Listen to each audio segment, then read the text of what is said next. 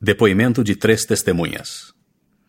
Saibam todas as nações, tribos, línguas e povos a quem esta obra chegar, que nós, pela graça de Deus, o Pai, e de nosso Senhor Jesus Cristo, vimos as placas que contêm este registro, que é um registro do povo de Nefe e também dos Lamanitas, seus irmãos, e também do povo de Jared, que veio da torre da qual se tem falado.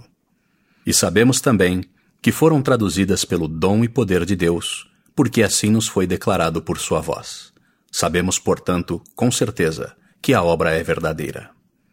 E também testificamos que vimos as gravações feitas nas placas, e que elas nos foram mostradas pelo poder de Deus e não do homem.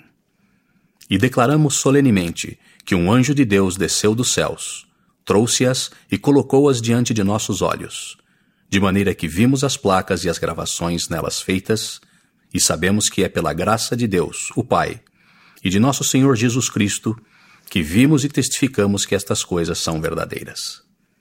E isto é maravilhoso aos nossos olhos. E a voz do Senhor ordenou-nos que prestássemos testemunho disto. Portanto, para obedecer aos mandamentos de Deus, prestamos testemunho destas coisas.